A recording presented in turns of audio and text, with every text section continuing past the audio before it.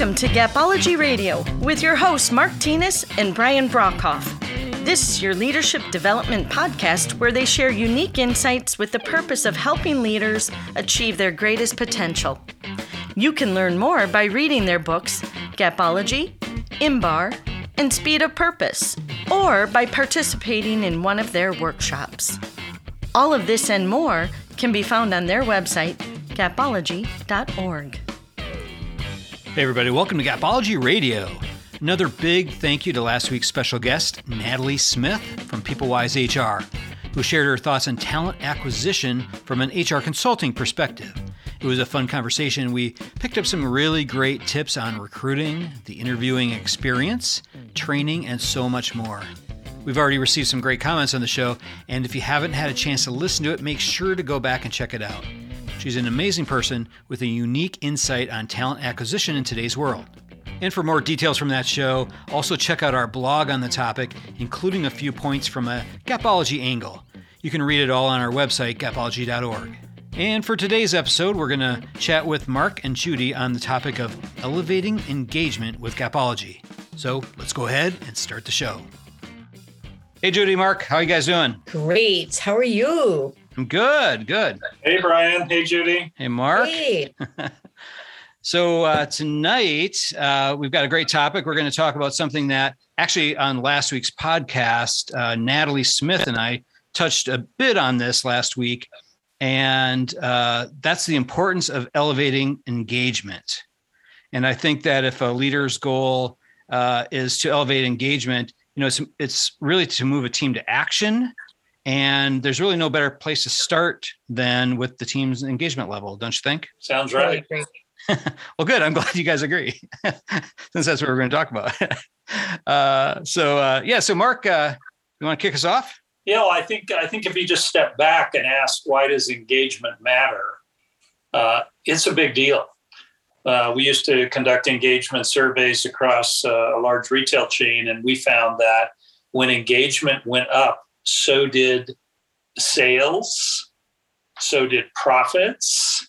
So it matters greatly. So when you step back from it, engagement creates productivity, and productivity creates performance. So write that down if you have a notepad out or something. Engagement creates productivity, and productivity creates performance. So engagement matters because it creates great results. And Gapology, which has been our main topic for many years, really drives engagement. So Gapology, therefore, creates, performance. So, Mark, it's so funny that engagement now has been talked about. We've been doing engagement surveys in business for all these years. But I think before we even had the term engagement, I hate to date myself, but I would always call it the X factor. Like, people were always so focused on labor costs. Like, if whatever, you're paying someone $10 an hour, but it's like, what if they work twice as hard? Like, that to me was the X factor. Or if somebody doesn't care and they're just dragging along and they're like doing half of the amount of work, people were always so focused on that labor dollar, which obviously is a very important controllable factor in our businesses and everything. But it's that X factor, which truly is engagement. And it's so interesting when you do an engagement survey or you kind of try to conclude whether your employees really are engaged or not. It's a fascinating topic. So I'm super excited to chat with you guys about this tonight. Yeah, I think it's interesting. So, when you're talking about the employee or the engagement survey, I was thinking, years and years ago, we called it just the employee satisfaction survey. And that's not really what we're talking about. It's different than that. Satisfaction is one thing, but being satisfied to the point where you're engaged in the business, that's what is delivering that X factor that you're talking about, right? Yeah, I agree. It's like, you're talking, I hate to bring it to a relationship. It's like, they're not mean to me. They're just not really making me super happy. It's like, I'm satisfied. It's like, that's not a great goal, right? Because satisfied and I think you're completely right. That is what we used to call it. We have kind of the span of all these ages here.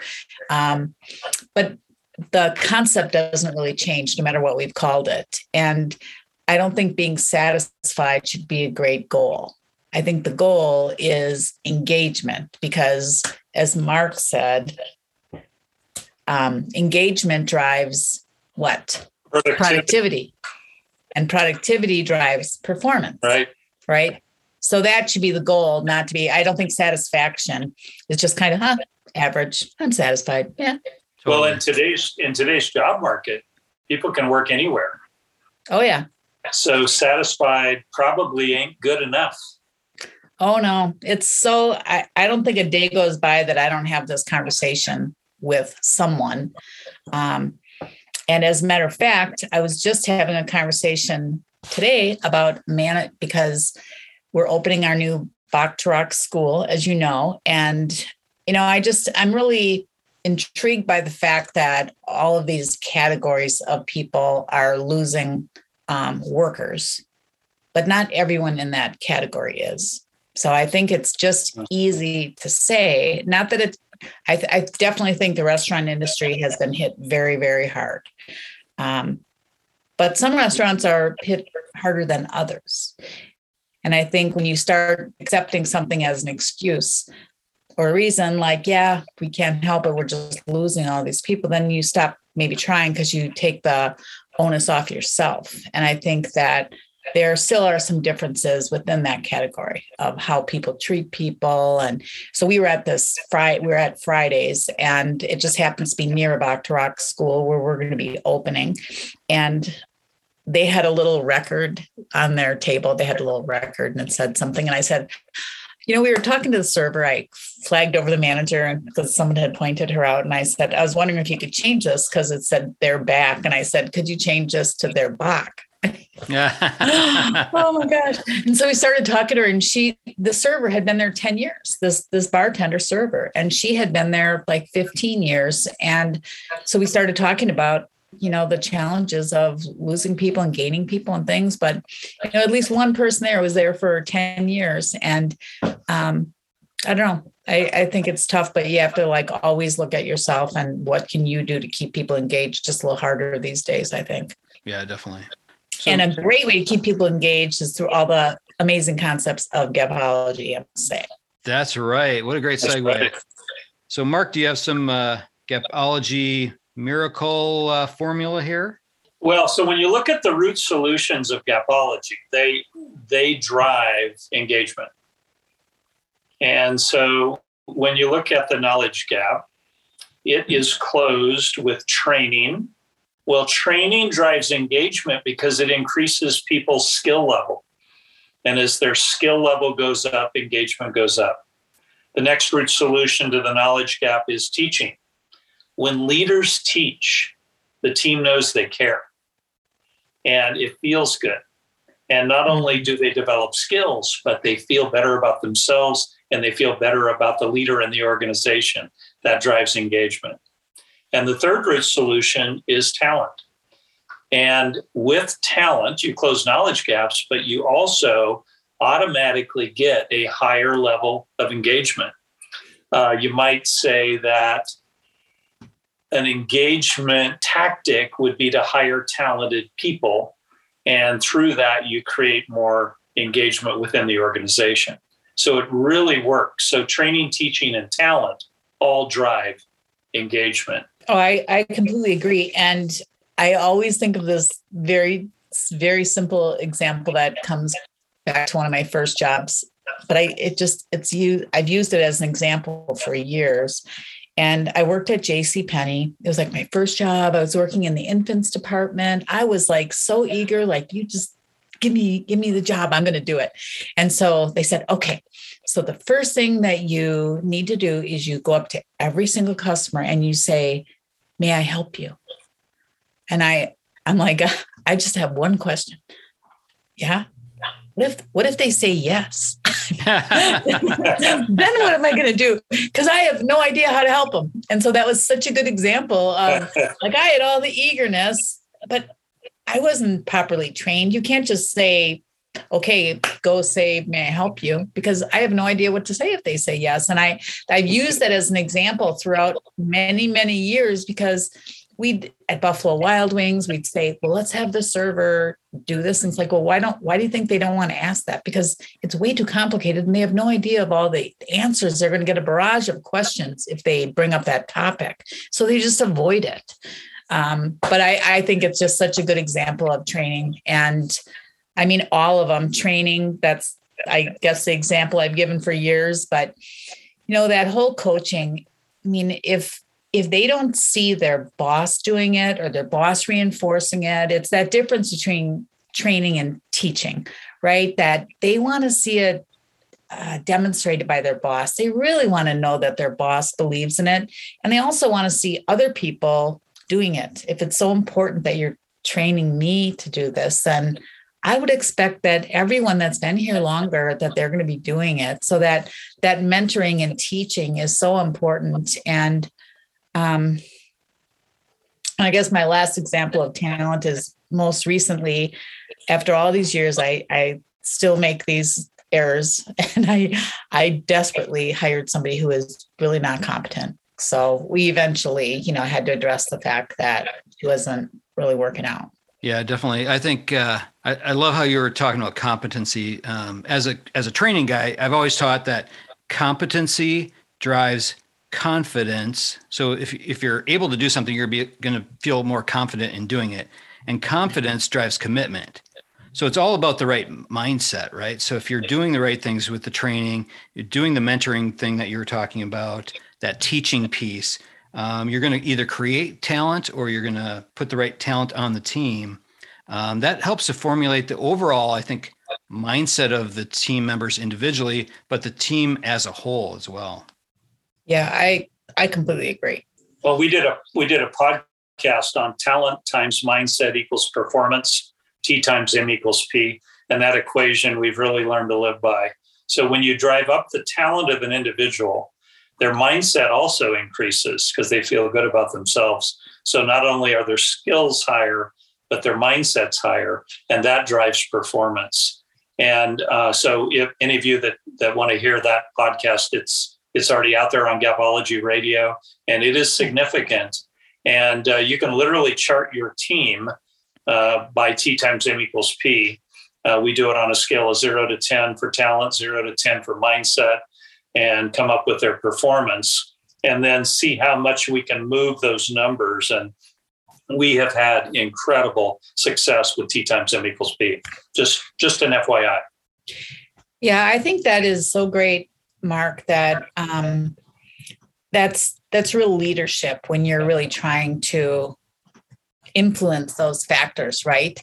Either the talent or the mindset to get that performance, instead of just saying, oh, well, this is who I have, what can I do with that? How can I affect those categories to be able to get this performance where I want it to be? It's hard to just get perfect people, right? I mean, most people are going to have something, but they won't have everything. So how do you use your leadership skills to really drive those? Yeah. I think a lot of times we always say, hire the mindset, hire the beliefs, the connection to purpose, those things, and then train the skills. Right. But in a lot of ways, we can continue to influence that mindset going forward. I think leaders a lot of times underestimate their impact on the mindset of their teams. Yeah, completely. So what do you think about the importance gap, Mark? Yeah, so in Gapology, it goes from the knowledge gap to the importance gap. And the importance gap is the why. So it is absolutely critical because the why drives engagement. So when you look at the root solutions, they are clear expectations, constant communication, and clear prioritization. Those things all drive engagement. And ultimately, the importance gap, the why, can be closed with a clear purpose. So when you give people purpose, they can have an engagement that is off the charts. And so that becomes critical. We wrote a book called Speed of Purpose, all about creating a purpose within an organization to drive engagement of the team. And it absolutely works. So where you can, you need to find a purpose that's bigger than everyone, that people can latch onto, become part of, and really believe in. And it just changes the work. They come to work not to work, but to drive the purpose. And it's very fulfilling, and it is all about engagement.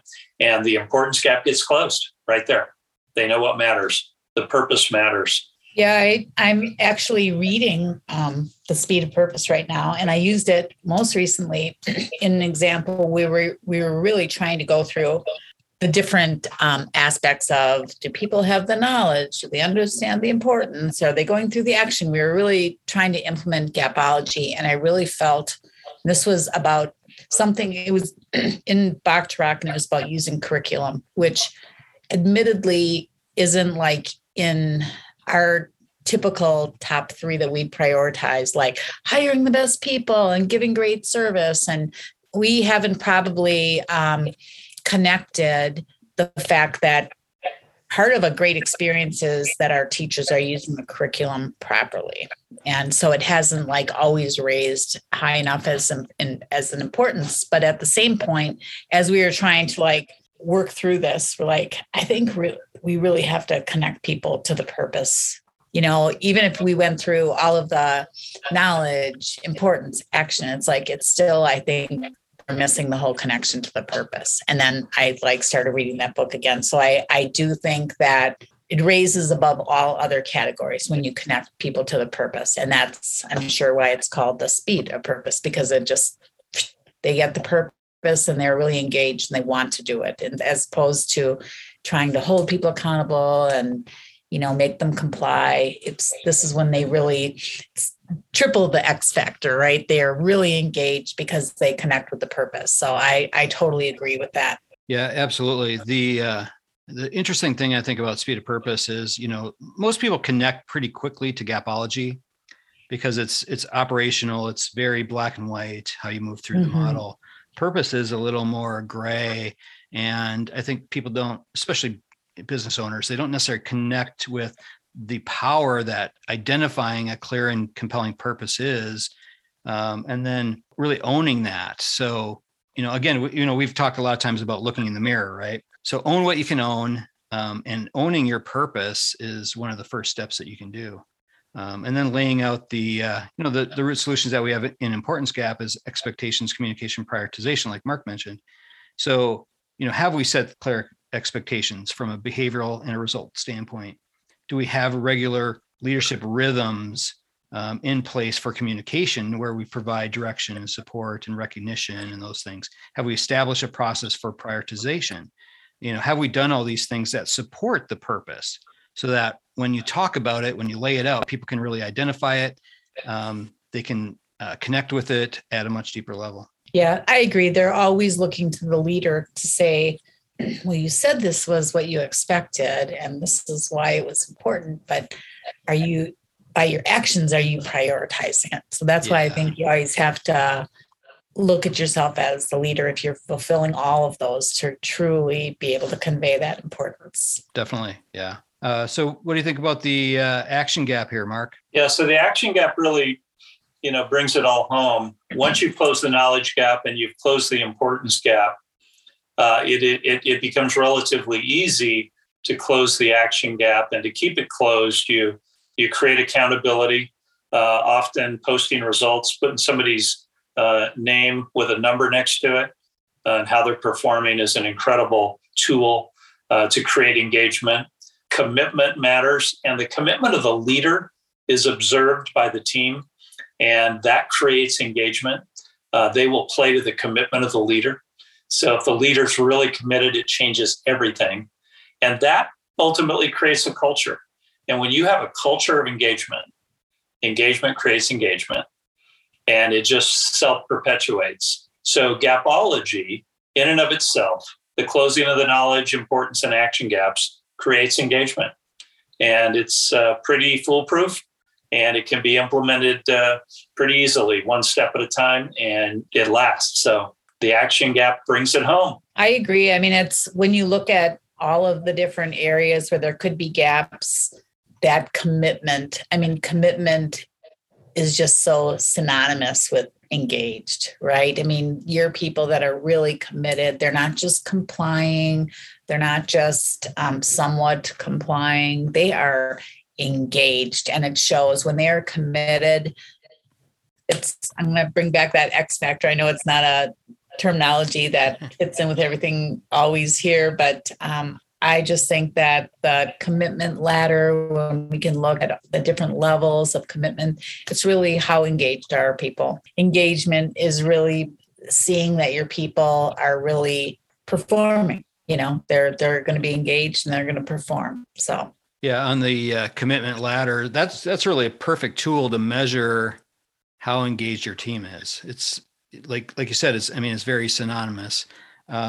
Is your team compliant or are they committed? And at what level along this commitment ladder are they?